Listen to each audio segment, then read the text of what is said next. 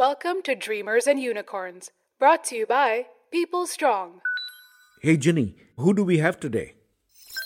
Well, Abhijit, today your guest is Ravi Venkatesan, former chairman of Microsoft India and currently UNICEF's Special Representative for Young People and Innovation. You can talk to him about the workspaces of the future. Okay, great. Let us start the show.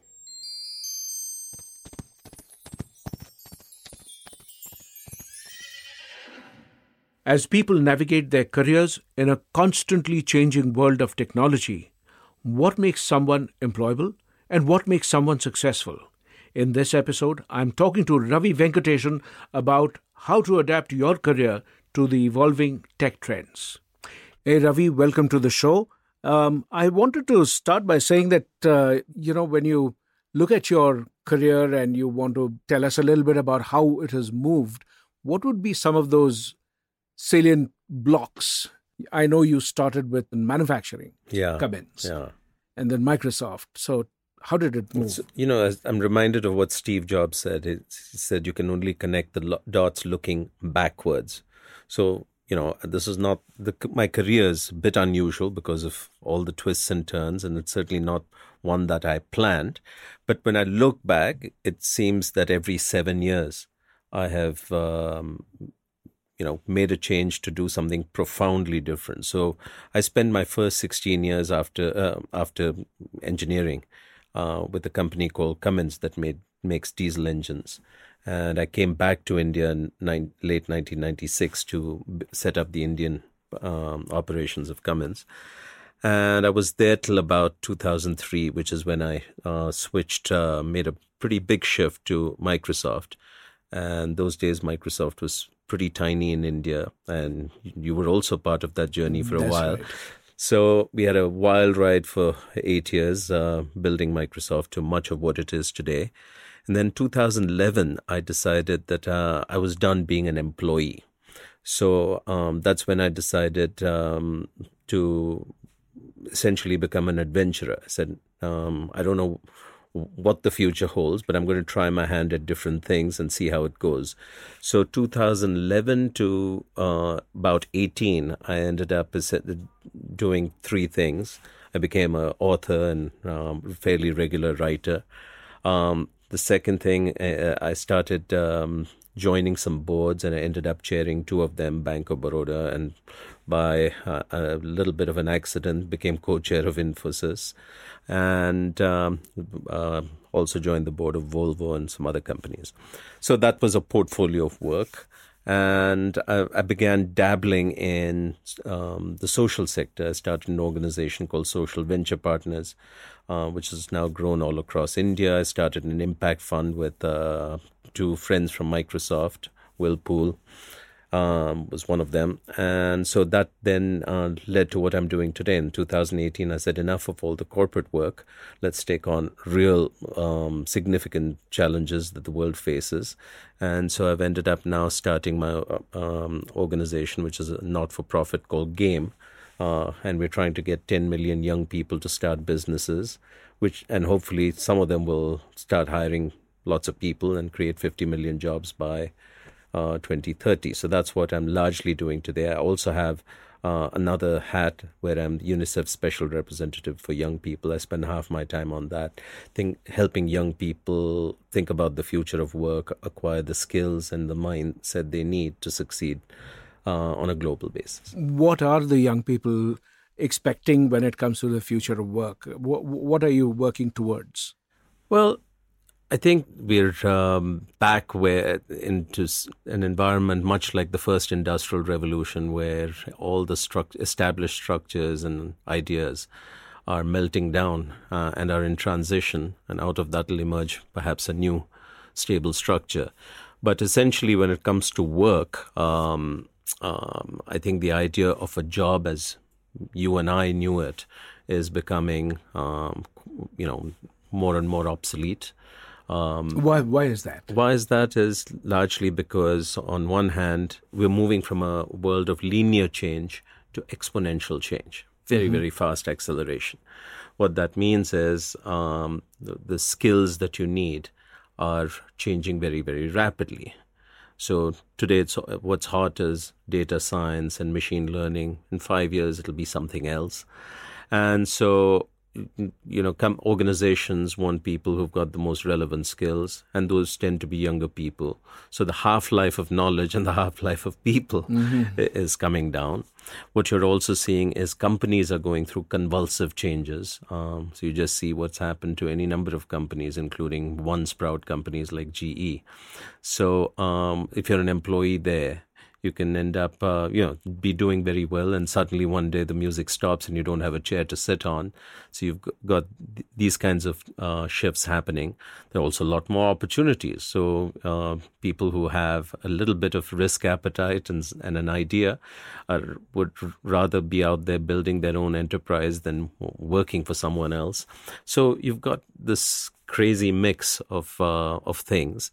But what it typically ends up meaning is that we're, on one hand, we're all living longer. On the other hand, it's be hard pressed to have a stable job, and most of us therefore have to figure out how to be think like a freelancer, think like an entrepreneur, think about self-employment, and proactively manage multiple transitions in the course of a professional life. And so I find that enormously interesting. I've for the last 10 years, that's how I've lived my life. So I'm not preaching something that I haven't practiced. And while in the beginning it's a bit uncomfortable and uneasy, particularly if you're 40 plus, over a short period of time, I certainly find it exhilarating, and many people share that. Is it scary? Yeah, in the beginning it's terribly scary because you don't know, where the money is going to come from. You don't know. You've got a set of ideas of what you might do, but you don't know which of them will actually play out. So there's a lot of uncertainty. But essentially what happens is, if you are intentional about trying out the ideas you have, so if you think of them as experiments, right, you eventually figure out what your path is, and then the anxiety tends to gradually melt away. But in the beginning, it can be quite unsettling, and the rest of the world is looking at you a little strangely. What's this guy up to? And when you started this journey in the last couple of years, you're doing some 3 or 4 very different things. Yeah.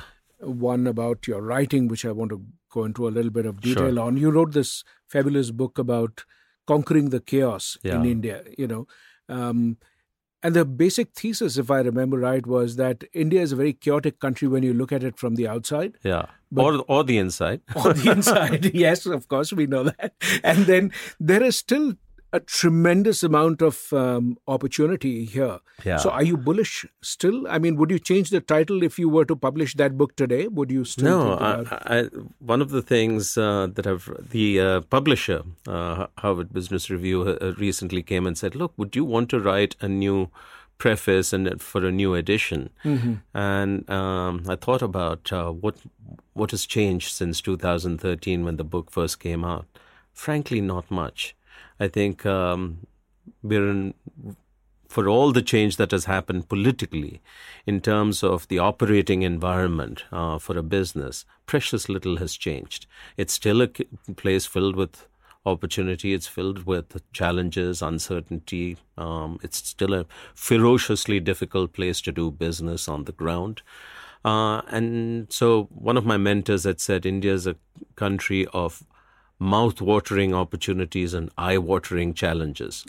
This was Dr. Ashok Ganguly in 2013. Man, in 2019, it feels exactly the same way.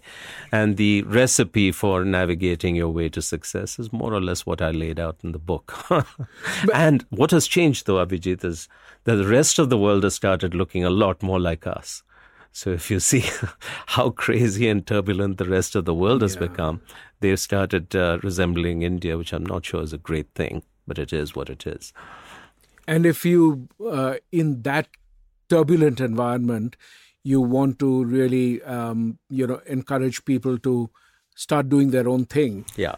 Is that a fair expectation? Because, most people have learned how to find a job and then sort of navigate their way through junior level, mid-level, senior level. It doesn't matter whether it's fair or not. That's how it is. That's how it is. And so as an individual, you have a choice. Hey, should I sit around wishing away reality and hope that things go back to the old days? Or you can embrace this and, build a successful professional life and a happy personal life. And so, the book that I intend to write next is really... Do you have a working title? Yeah, the working title is "What the heck do I do with my life?" Because that sounds like something that I should write as well. Or read. No, it turns out that when you look at a person's, look at your own life, there are a number of points where this question comes up. It comes up in your, late teens or early 20s. It comes up again in your mid 30s, and when you're on the cusp of the midlife crisis at 40, it comes up again in your 50s. Obviously, your circumstances are different. The answer is different, but the question is a recurring one. So should that methodology of arriving at the answer change, at these different spots that you looked at? I mean, when you're in your teens trying to think about college, in today's day and age, we're talking about somebody who's 19, 20 today. What do I do with my life? How should they look at it? Yeah, well, I think so, because, you're optimizing for different things at different stages of your life. So when you're finishing education and in your first or second job, if you will, or work experience, the way, what would I advise a young person to do? I'd say, well, first of all, you need to be a learning machine. Okay, so you need to be as voracious in learning about everything around you, and also about yourself, figuring out what you're good at, what you enjoy. And you can only do that by trying many things. You can't just sit in a chair and answer these questions in abstract. The second thing you must do early in your career, I suppose, is establish a reputation and you do that by being excellent. People underestimate just the importance of really hard work and doing a great job. And that is so unusual that if you do it, you're going to get noticed, and then you're going to start attracting opportunities as your reputation spreads. I would think that you really want to be very intentional about your mindset or your attitude. What do I mean by that? It's very easy to slip into a bad attitude. Nobody starts out in life aiming to develop a sour attitude. But before you know it, and you can see this in people everywhere, there's the victim mindset. Why did this happen to me? And you want to blame other people for your circumstances, as opposed to, taking responsibility, or a problem mindset rather than a solution mindset. All these things set in fairly early. So if you're intentional about it, you can start developing a positive mindset, or what is called a growth mindset these days. Mm-hmm. And that then propels you along very nicely as you progress in your career.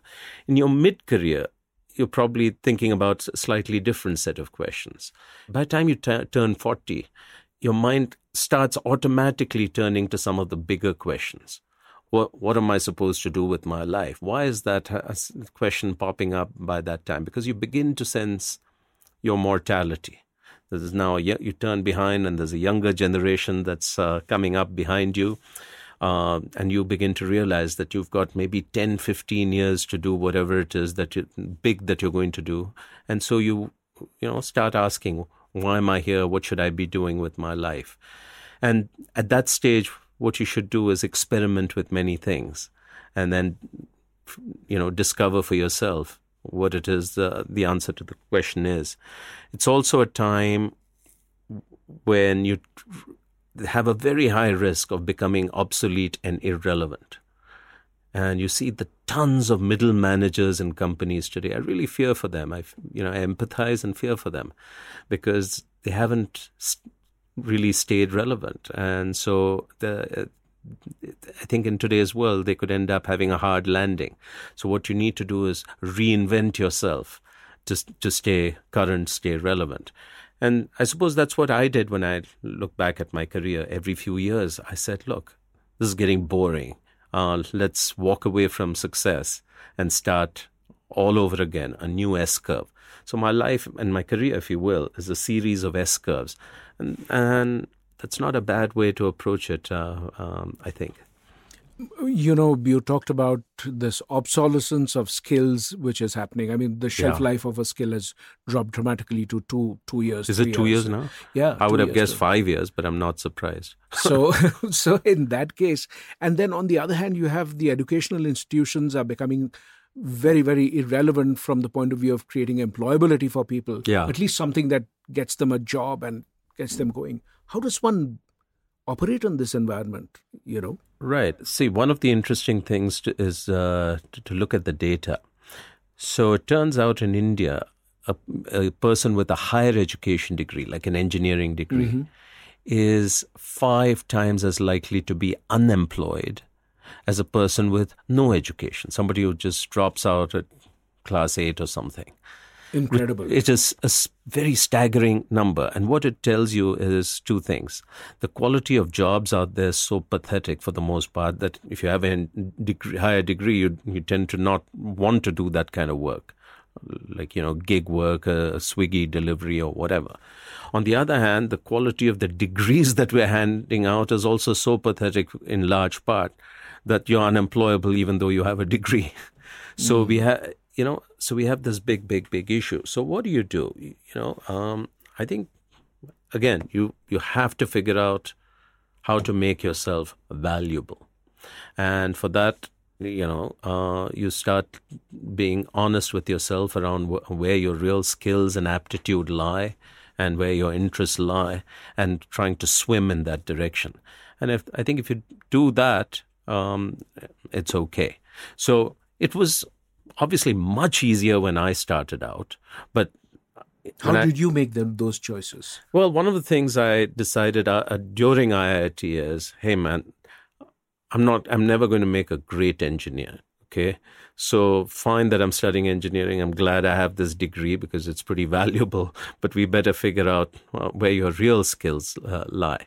Turns out that my real skill was in managing and leading.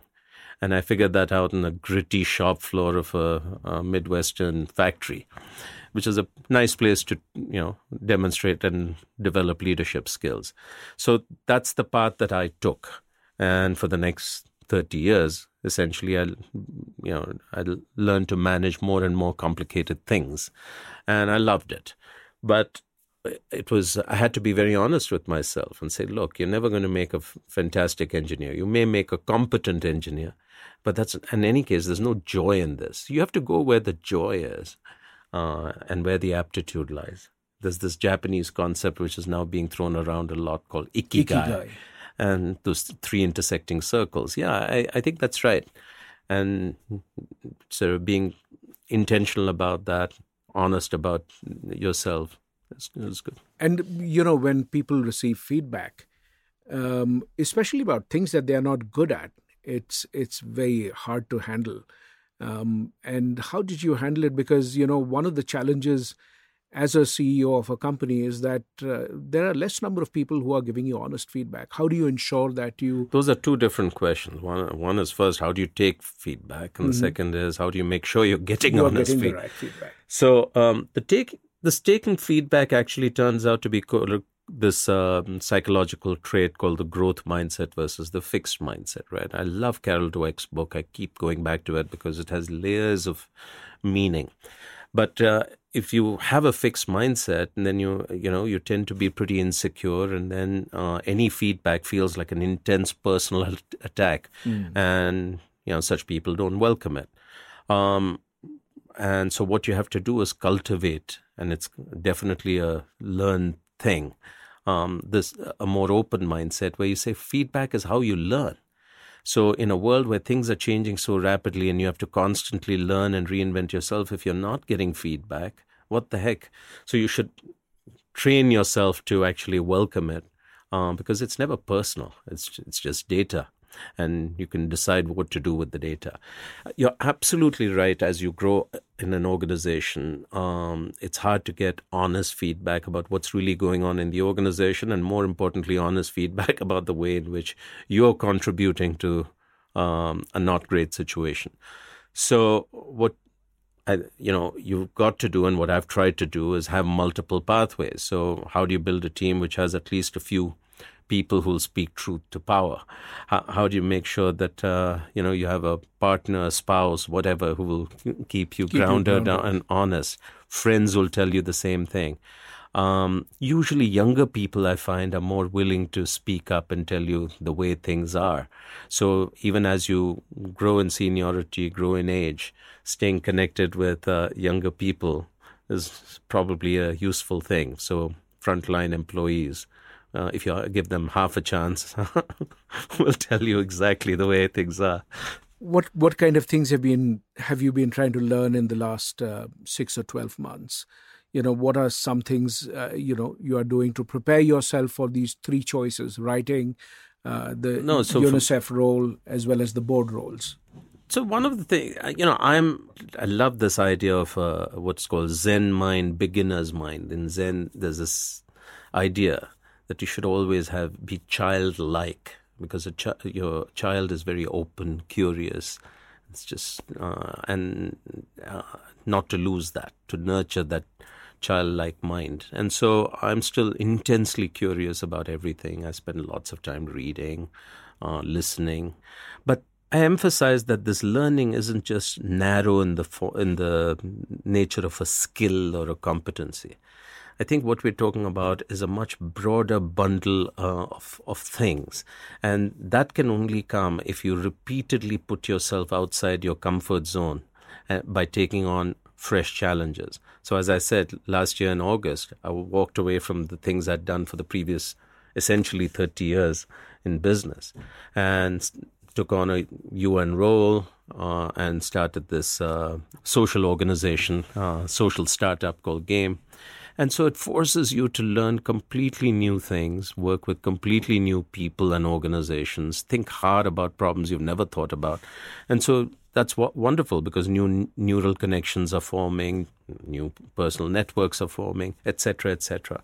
So that's pretty good. I've tried this, I've tried practicing what I preach, which is take online courses and, learn new knowledge. So I've signed up for a couple of courses on Coursera, but I must admit I haven't finished them. So it made me feel good that I at least, started. But I'm feeling guilty. Then also it's about broader things. So for instance, right now I've bought myself an accordion. And I found myself an accordion teacher in Bangalore. And so I said, look, I was a very good musician when I was young. I gave up all that in order to study hard. And it would be wonderful if I could revive that. So here I am again. So I think it's very, very important to continuously hit the reset button and start afresh. There's something exhilarating about that. And what I hear you say is that, at any given point of time, take one area where you are a complete beginner. In this case, you're learning music as a complete beginner, a new instrument, and then you want to build on that. That keeps your mind active and alive. Correct. A friend of mine has her commencement today at age 50-something. She's just completed a PhD. Wow. I love that. I think it's inspired me to think about whether I should be doing it now at age 56. Let me take a minute here to mention my collaborators, PeopleStrong. Technology today doesn't make sense unless it is A, open, and B, it's connected to the lives of its users. The days of traditional ERPs are long gone. Users think, if I can manage my finances, my travel, my communication, everything else through just Google, why do I need to log into 5 different apps at work just to know how many days of leave do I have? When will I get my reimbursements? How much did I get paid? That is so not right. PeopleStrong is the only company in Asia which has been able to create a platform using which enterprises can not only provide a unified view to all the users, but also create apps on the fly if need be. They have been working with the leading enterprises of Asia to deliver amazing benefits in terms of people productivity and experience. You said that there are so many people becoming, in the mid-career stage, becoming irrelevant, landing hard on their, they're out of jobs. A lot of people kind of believe that at the mid-career, you suddenly experience a lot of politics in organizations. And therefore, until, the ones who lose out are the ones who can't navigate politics. Is that true? And if so, how does one manage that? Look, organizations are inherently political, right? Because and how would you define the word political? Political has this negative connotation, but I think it's actually simply a factual description of multiple people who have multiple agendas, interests, value systems, and what you're trying to do is, accomplish something in the midst of all their agendas and priorities, competing demands, and so forth. And so that if you're going to actually be a leader and get others to follow you and get things done, this is a skill you have to develop, and it's not a bad thing. It's not a pejorative term. Now, if it's all about self-interest, then it becomes pejorative, saying, look, it's not about accomplishing things. It's about me accumulating more power and rising in the hierarchy. And if that becomes the dominant thing, then I guess it's problematic. But otherwise, it isn't.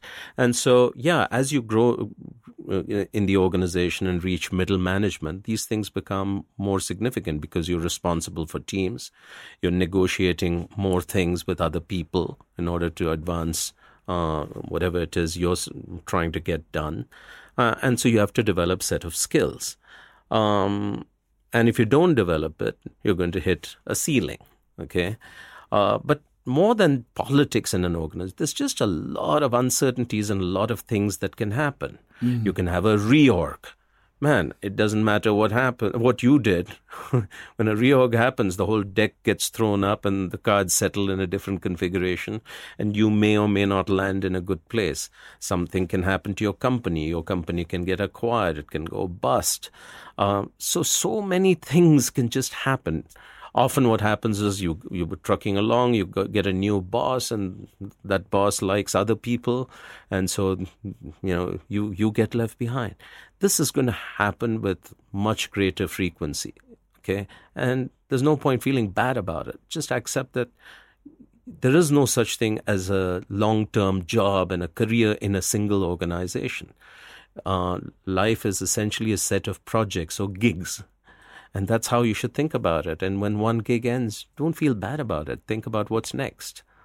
I think if you can frame it that way and have the skills and the reputation capital, things will be fine. So is it reasonable to say that, in the early days, there was like a job, then you started looking at entrepreneurship, and now we are looking at gigs. So the project, the skills, the timeline, the number of employers, the buyers, all of that. Yeah. The example or the analogy I give is my father's generation, you entered a tunnel and emerged 35 years later into retirement. In my generation, probably yours, we have to navigate about 3 tunnels on average, sometimes 4. Now you're actually having to navigate a maze. Okay. And so it's the game has changed profoundly. So don't define yourself in terms of jobs and a predictable career and so forth. Think more in terms of experiences, projects, and sometimes a portfolio of projects like what I have going on right now. And I think that's a much more healthy, empowering way. Of course, it takes a certain mindset and skill set that you'll have to develop to be able to thrive in this type of a construct. But many more people are getting there. So you are essentially trying to live the life that somebody entering their career should actually do, because you're doing 3 completely different things. That's right. And learning a 4th different thing, and, to have a portfolio of things that you're working on. Correct. And who knows how this portfolio is going to evolve. When I look back at the last 9 years, It's been very, very dynamic, right? The portfolio of things I started out with in 2011 changed considerably over this period, and it's going to change again. And you should feel excited about that rather than overwhelmed by it. And you are trying to get a lot of people to start their ventures, startups and all of that. Tell me a little about that. No, so the point is, we're all mourning the lack of jobs. What we need to do is stop mourning and realize this is reality. And it's nobody's fault. It's not this government's fault or that person's fault. This is the changing nature of the world. So formal sector jobs are going to be fewer and fewer just because automation and all that is going to drive more and more productivity. Mm-hmm. And so the answer is actually is more entrepreneurship. Entrepreneurship does two things. First of all, instead of looking for a job, you start your own thing. And if you succeed, that's good. And in the process, you create jobs for others. Right? Sure. And when I talk entrepreneurship, I'm not talking about the tech-enabled startups that we're obsessed with in Bangalore or Gurgaon or the Valley. I'm talking about mundane, ordinary businesses of every sort. So if you're a young woman and you're studying to be a beautician, why don't you start your own salon instead of working somewhere? Or very soon after working somewhere and getting some experience, why don't you start your own? A motorcycle repair shop, a food business, start a creche. One of the sort of biggest supply-demand gaps in cities is safe, high-quality creches for children. So if you're a woman and you want to be an entrepreneur and you want to do that out of your own home, starting a nice creche is a pretty good option. So what we are focused on is to get millions of people thinking about the opportunities that lie around them and help them take the steps to start these businesses. It turns out that there are lots of challenges. First of all, it's not aspirational. Other than three cities or four cities, the metros, young people would rather have a job, and that to a government job, because it's safe. So we have to change how, what is aspirational, what people see as success through role models. We've got a very interesting experiment going on in Delhi schools right now, where 7.5 lakh kids from standard 9 to 12, their first period is entrepreneurship, and they learn that by doing. So we're going to follow this cohort and see how what they do over time. We're now taking this to Punjab and some other states. So that's a big intervention to try and gradually create, make this pervasive across all schools. Then, of course, to find incubation models. So when a young person wants to start a business, forget young, any person wants to start a business, they don't know how to go about it. How do you create online and offline communities where you can find like-minded people who are on the same journey, get help? How do you solve for access to markets using technology and, various types of platforms, access to finance? So there's a lot of problems we have to solve for in the next 4 or 5 years before we can really be confident of success. But it's very exciting. And when such an organization grows, typically the word that we use is dreamers and unicorns. So dreamers are still at the idea stage. Still at the idea stage. Maybe handful of friends have gotten together, they've started something, and from there you kind of suddenly discover that magical product market fit, and you've started growing, hockey stick growth to become a unicorn. How does the role of the leader change? What should the leader be focusing on as when you're a dreamer and when you're in a unicorn? When you're talking about the founder, CEO, or whatever. Yeah. Look, it's a good question. So there's a set of things that as a CEO or founder of an organization you have to do continuously over time. Back in the 70s, Andy Pearson, who was then the CEO of Pepsi, wrote a beautiful article in HBR talking about the 7 tasks of the CEO. I'll never forget this. So, and that hasn't changed that much. So and what were some of those things? So it has to do with only the CEO can help define the purpose of an organization. Why do we exist? What does success look like? What's the strategy, etc.? That's one thing. Resource allocation. How much should we put behind this versus that? And the trade-offs inherent in that. That's another one. Thinking about how do you build a good top team, and actually more broadly the talent. That's the CEO's job. Thinking about how the organization is perceived externally, the reputation of so turns out that there's a fairly standard 7 things a leader has to do. But then it is very also stage dependent, as you said. In the dreamer stage, and frankly, the organization I'm building is still in that stage, so I know what it's like. What do? You're basically the chief salesman for the company, or salesperson for because you're selling your vision, your dream, your aspiration. You're selling it to investors, you're selling it to customers, you're selling it to the first people who you want as employees and to build the organization. So you're very much in that mode, and nobody else can do that. Okay, it's intensely about you and your dream. The second thing you're doing, as you already said, is doing lots of experiments to find product market fit and pivoting madly till you get there.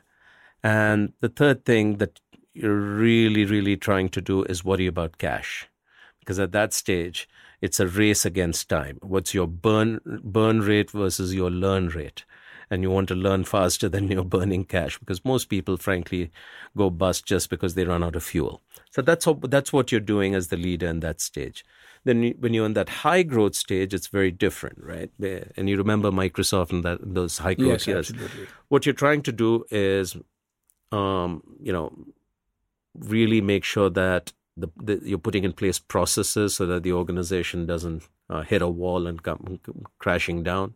You're worrying a lot about talent, because the biggest risk is that the job will outgrow the person. And it's true at every level in the organization. So how do you hire people who are scalable, who are learning, etc.? Do you have a top team that's capable of sustaining the growth? Big challenges. The third thing you're doing is actually making sure that you're not the biggest obstacle to the success of the organization. One of the sort of learnings I've had is all of us, at some stage, we become the biggest barrier to the success of the organization. And you need to make sure that that's not happening. And so you have to learn to be self-aware and manage your own weaknesses. Okay. And a lot of that is building a team around you that is strong at what you're not. Okay. So that's what you're doing. And then, of course, you really do become an industry leader and the game changes yet again. Now you have to start worrying not just about your own company. You have to worry about the health of the industry. Okay. You have to grow the industry. You have to make sure that it is healthy. And then you have to make sure that your ecosystem of you and your partners is stronger than your competitor's ecosystem. And so the game again changes. And so, so what it means is you have to constantly reinvent yourself. Otherwise, at some point, you become the reason why the organization stalls. What have been some of the moments in your career that have shaped you? Is there an incident that you think had a disproportionate impact on what you are like today? Well, there are many incidents over 35 years, right? So I think I owe... there's this phrase that says, well begun is half done. So when I look back, I said, man, was I lucky to start out in a good company and work for a good boss? Because over 35 years, I realized good boss is actually the exception, not the norm. And my first manager was a fantastic person. He not only was a manager, he was a mentor. He gave me opportunities ahead of when I was ready for it. And a lot of good things happened just because of that great start. And so over the years, I've said, look, one of the most important things to do is bet on people. When you spot some talent, this idea of ready now, are they ready for this, is complete nonsense. What you have to do is find a way to throw them into the deep end of the pool and see what they can do with it. So I learned a lot about talent management from 2 or 3 people over the years who just were exceptional mentors to me. What else? Yeah, I learned a lot about fairness from a big disagreement with Mr. Ratan Tata. We had a joint venture agreement between Cummins and Tata Motors in those days, 90s, which was egregiously one-sided. So we share the profits and 100% of the losses are theirs. And that became a really sort of tough issue. So having to work through that, renegotiate it, and was a less powerful lesson. I think spending time around Bill Gates and watching his evolution from being the CEO of Microsoft to being the philanthropist and sort of person he is today has been hugely inspirational. In many ways, I think I've unconsciously mimicked a similar journey. And so I have, again, lucky to have had multiple role models, not just mentors, but role models. So working not only with Bill, but working closely with Narayan Murthy, who was another phenomenal entrepreneur and teacher. So yeah, I just, when I look back, I said, man, 99% of this was luck, and 1% was hard work. Last question, Ravi. I would really love to know, do dreams change as you go through life? Of course. Dreams better change. I mean, it'd be terrible to have one dream your whole life and be... Does that make you focused on one thing that I want to do in my life? And is that better than having dreams which evolve, change? No, I think dreams necessarily evolve as you evolve as a human being. Sure. So when I was young, I wanted to be a scientist. That's all I wanted to be. I was so passionate. But my mom and others around me said, look, in the 70s, it's, studying science is not so hard. So next best thing is engineering. So whatever. Then I wanted to get out of India. That was my dream. So I said, look, we're going to really study and do whatever it takes to get to the US. That was the dream. Then, of course, you say, well, I want to get a great job. And then you want to climb to the top of that job. So it's just natural. So today what I want to do is two things. I feel everything that I've learned, everything I've done is merely preparation for what I'm to do next. So what is it that I'm supposed to do next? Figuring that out, figuring out the highest value use of me is what I'm focused on. So who knows how long this phase will last. But the important thing here is not that whether dreams change or don't change. The important thing is to pursue your dream. Too many people park their dreams. They don't pursue it. And they say, well, let's do this. It's existential. And then we'll come back to that. And I think that's a mistake because life is uncertain. And so you shouldn't postpone it. You should live your dream. Ravi, thank you very much. It's been absolutely amazing having this conversation with you. Thank you for being on Dreamers and Unicorns. What a joy. And I would welcome hearing back from your readers or listeners what they thought of this. And hopefully some of them will read the book when it's written. Thank you again. Cheers.